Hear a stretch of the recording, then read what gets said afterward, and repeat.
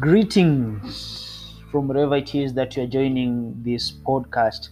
My name is Emmanuel Oduor from Nairobi, Kenya. I welcome all of you to this great episode of this podcast. Today, I want us to talk about representation in Kenya. How well or otherwise are we represented? Are we properly represented? Are we overly represented, or we are underrepresented? It is a discussion that has taken shape, most especially during the BBI campaigns. The BBI rested in the Court of Appeal, but there are attempts to resuscitate it in the corridors of the Supreme Court. We can only wish those who are in that pursuit all the very best. The representation I want to speak of is in terms of numbers. How many people are in each constituency? Are those constituencies which you would feel that perhaps there are too many for a member of parliament, or they are too small to have a member of parliament as well? There was a proposition in the BBI that there would be an increment of about 70 new constituencies to the already 290 that we have. That could have expanded the size of the parliament to 360 members of parliament. It's quite a big number, really, no doubt. But then the discussion was like, the country is poor, we cannot sustain that. We don't need as many members of parliament because already the ones we have now are not as effective. So are they not effective because they're few or because they're too many? They say that there are many of them who've never gotten that opportunity to speak in the House, and a lot of other things. Naturally, I like throwing a spanner into the works, and that's what I want to do today. So there was an opposition to that increment of members of parliament by the virtue that we'll be having too many people, yes, in parliament. But then how about we look at it the way I look at it? Yes, it's fine. There will be many members of parliament, assuming the changes went through. It means we could have had 360 constituencies. Those are 360 members of parliament. Look here. These members of parliament have drivers. They have security guards. They have personal assistants. These people do not work for free. How about you look at it that way, that there's someone who learned driving who is not employed will get employment. Someone who's done those front office operations and being able to become a PA will now become someone else's PA. These people run offices. There are new constituencies that shall have been created, meaning more CDF committees, and there's spread of development, So why is it that we always just want to look at the negative of things? So that's what I'm saying in terms of representation. Perhaps that is also a side that we need to really look and focus our focus into, because I think it's just as important, because the more members of parliament we have, the more people are employed. That's one aspect of what I find positive. The second aspect is this. By February next year, those who want to run are required to have vacated their public service offices. What it means then is that there is a space that shall have been created by those who shall have resigned to go contest for these political offices. So someone who was not employed somewhere will have to fill this void. Of course, we are assuming that we are giving people jobs on merit. We are Kizungu imepotea. But anyway, we are giving people jobs on merit. That's what I'm talking about. So that we don't just see that these people really are going to be getting more money, but we're not looking with them more benefits are coming. That is me thinking, and that is my spanner in the works. But let me go back to the issue of representation.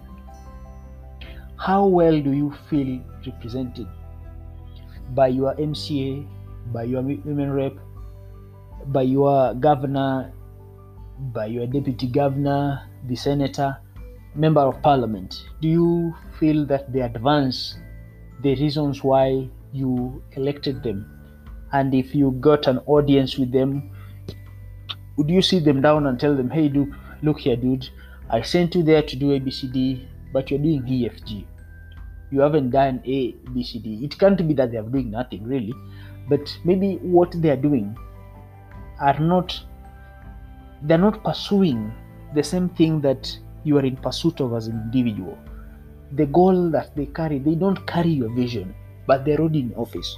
So what do? Do you wait until an opportunity presents itself for you to make a change, or do you just change in between so that you don't prolong your suffering? That's really what my concern is, because then it seems to me as though we just send these people there, hey, go there and do this. But even if we demand representation from them, what is your definition of this representation? That we from Mugenya constituency, the many of us, we both cannot fit in parliament, so we're gonna pick one of us to go sit there, and that is to that extent you've been represented. Or is it that you have an issue that you send, hey, look here, sir, we've got problem A. We want you to go to that August House, press the intervention button, rise on your feet, and tell the speaker that, hey, Mr. Speaker, sir, SAFCO work has a problem. So do whatever you must do to make sure that it is fixed. That is representation in someone else's world. So do we have a universal definition of what representation is? Second, we are told that the role of a member of parliament is to enact laws. What law from where you're seated do you need enacted? What do you want done now that is not existing in the law? I've tried going through the Kenya Law Organization, and I realized we have so many laws. So many laws that you can't keep track of them. Even the best lawyers are not aware of some of them. I've asked a few of them, they have no idea that such a law exists unless the law covers the area of the operation.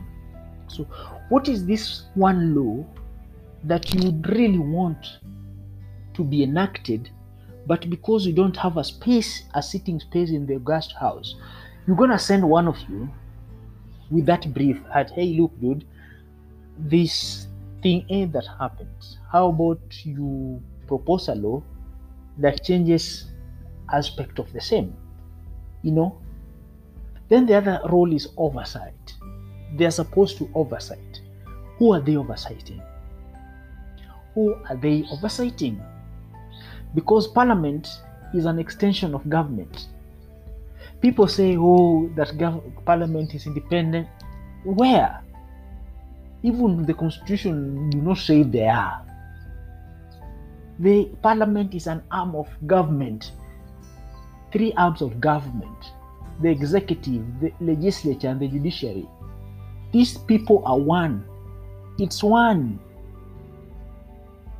Ideally, in proper functioning democracies, where there is no justo, where no one wants to show their power, that I'm the bigger one, the president, the CJ, and the speaker are people of the same level. But because it's more than service that inspires people to pursue political office, we always elevate the president, then somehow we place the speaker below the president in the pecking order, then the chief justice somewhere in between. Yet ideally, there are people who serve in the same level of service. You get what I mean? Exactly. So as you imagine that elections are coming next year, are you satisfied that the person whom you elected, whom you are in favor of his or her election last time, has represented you very well, has enacted the laws that serve you, has done proper oversight? Are you convinced? For me, I'm not, really. There is no serious law that quite is helpful to me. But I hope it is. Just very recently, there is a member of parliament from Western Kenya who asked a question on the floor of parliament, which I quite resonate with, and I send him an applause. He's called Majimbo Kalasinga. He's the MP for Kabuchai. He did ask before the floor of the house why there is cases of missing marks. Comrades are complaining. At least as a comrade, I feel like someone at least carries my aspirations, carries my concerns. But it's just that, how much more legislation do we have, or do we need, to elevate the position of the youth? Most of you who are listening, and your needs, are they expressed as such? As I say again, the more members of parliament we have, the more jobs for everybody else. Thank you very much for listening. You can always send in your views, and I'll always be playing them here, so that you also heard and also part of this great, wonderful family. Thank you for listening.